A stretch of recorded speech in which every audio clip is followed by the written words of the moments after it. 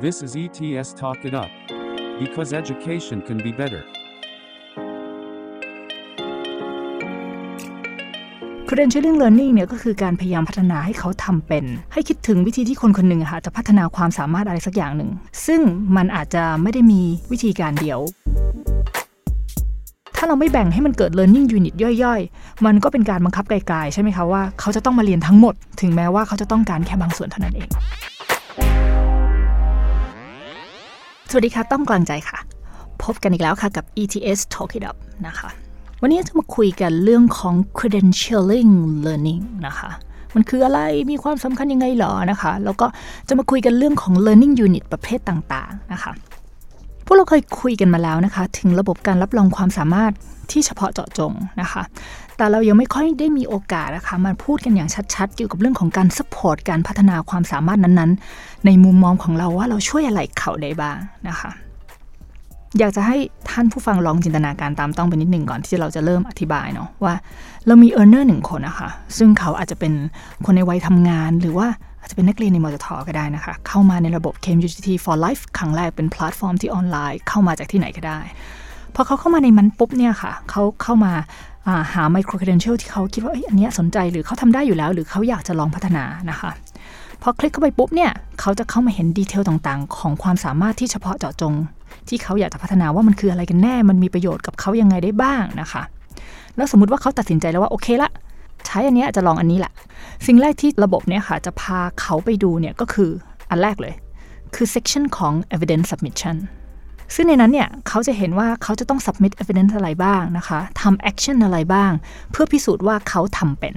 จะเห็นได้ว่าต้องพยายามเน้นว่าทำเป็นนะคะเพราะว่าคำว่าทำเป็นนี่สำคัญมากค่ะทำเป็น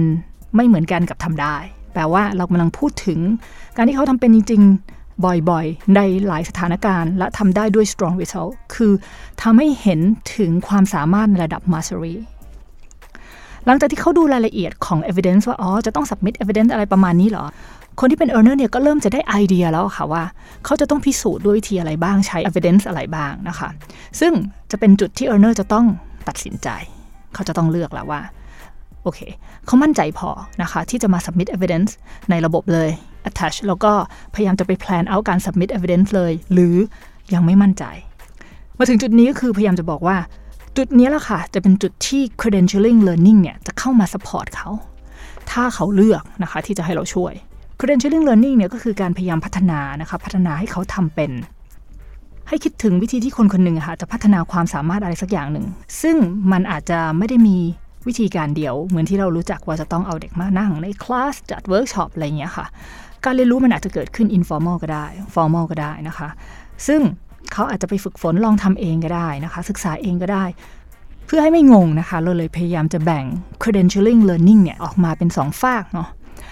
พวกแรกเนี่ยค่ะเราเรียกว่าพวก self learning นะคะ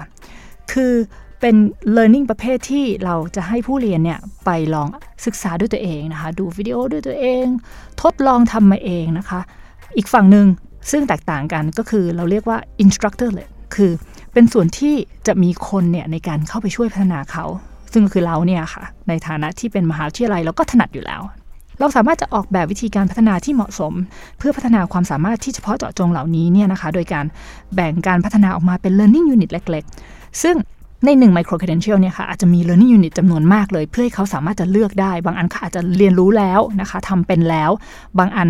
อาจจะยังทำไม่เป็นเพราะฉะนั้นก็เท่าที่จำเป็นเท่านั้นนะคะที่เขาจะต้องเรียนรู้เขาก็เลือกเรียนไปซึ่ง learning unit เหล่านี้ค่ะควรจะมีลำดับขั้นหรือ sequence ที่เหมาะสมจะเห็นได้ว่าโหมดของ self learning เนี่ยค่ะเราจะเน้นในการวาง sequences ของการเรียนรู้คอนเซ็ปต์ที่เหมาะสมนะคะเราอาจจะสร้างออนไลน์ resources เนี่ยไว้ช่วยเขาได้รวมถึงการแนะนำต่างๆค่ะที่จะให้เขาไปฝึกฝนด้วยตัวเองนะคะหรือการทำ self assessment ว่าเขาพร้อมที่จะพิสูจน์ความสามารถนี้หรือยังแต่ในส่วน instructor led learning unit เนี่ยค่ะเราสามารถจะออกแบบเป็นกิจกรรมนะคะไม่ว่าจะเป็นออนไลน์หรือออฟไลน์ที่เราสามารถจะเป็นผู้ช่วย support การเรียนรู้ของเขาได้ก็มีคำถามว่าทำไมต้องมอง credential learning ให้มันเป็นหน่วยแบบนี้ด้วยแบบเป็น learning unit ย่อยๆเพราะว่าเราพยายามค่ะที่จะพัฒนาเขาในรูปแบบที่เขาจะเข้ามามีส่วนร่วมได้จริงโดยเฉพาะ learning unit เนี่ยซึ่งอยู่ในโหมดของ instructor led เนี่ยนะคะซึ่งเราจะต้อง balance พอสมควรเลยค่ะระหว่างการพยายามที่จะพัฒนาผู้เรียนเนี่ยให้ถึงระดับ mastery กับเวลาที่ผู้เรียนมีอะค่ะ feasibility หรือความเป็นไปได้ในการเข้ามาเรียนหรือเข้ามา engage กับเราอีกสาเหตุหลักๆอีกสาเหตุหนึ่งก็คือว่าเพราะว่าผู้เรียนเนี่ยเขาไม่จำเป็นจะต้องเข้ามาเรียนทุกตัวนะคะเพราะว่าเราออกแบบระบบนี้มา based on assumption ว่าเขาทำเป็นแล้วก็เขามีความสามารถใช่ไหมคะเพราะฉะนั้นเขาจะเลือกเรียนตามความสามารถหรือความมั่นใจของเขาอะค่ะถ้าเราไม่แบ่งให้มันเกิด learning unit ย่อยๆมันก็เป็นการบังคับไกลๆใช่ไหมคะว่าเขาจะต้องมาเรียนทั้งหมดถึงแม้ว่าเขาจะต้องการแค่บางส่วนเท่านั้นเองซึ่งโดยทั่วไปแล้วนะคะ learning unit ที่ดีก็ควรจะมีคุณสมบัติอย่างน้อยๆ3ข้อด้วยกัน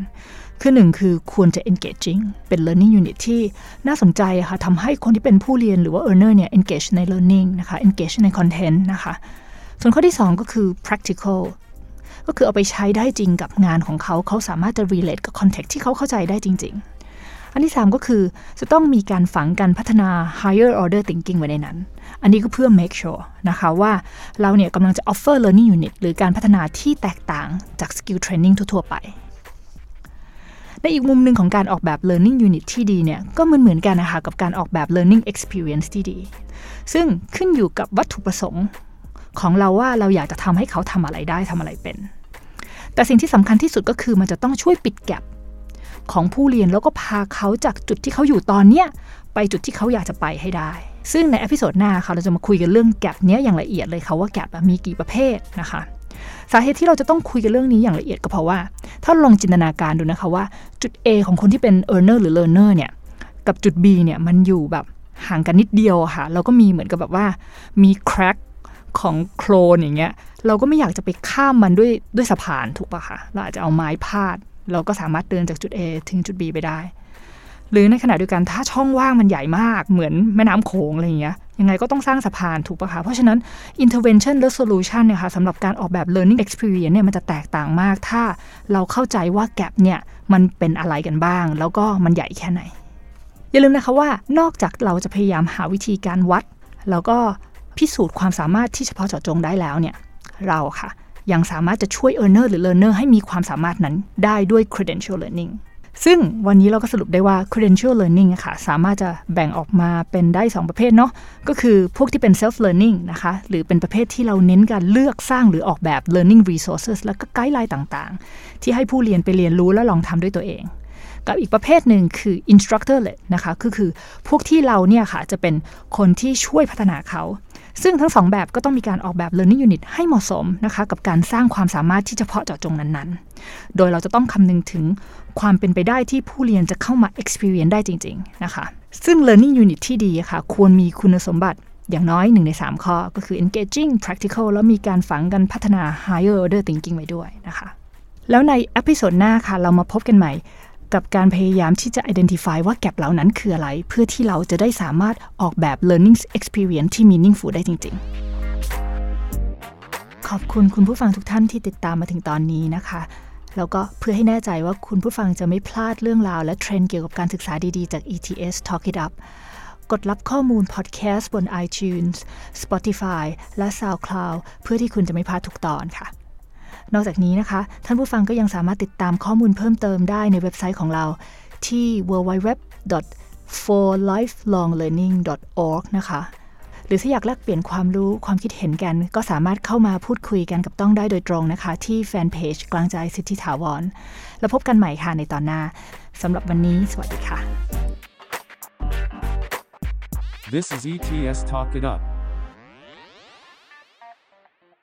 Micro-credential education for life. Show us what you can. Move on when ready.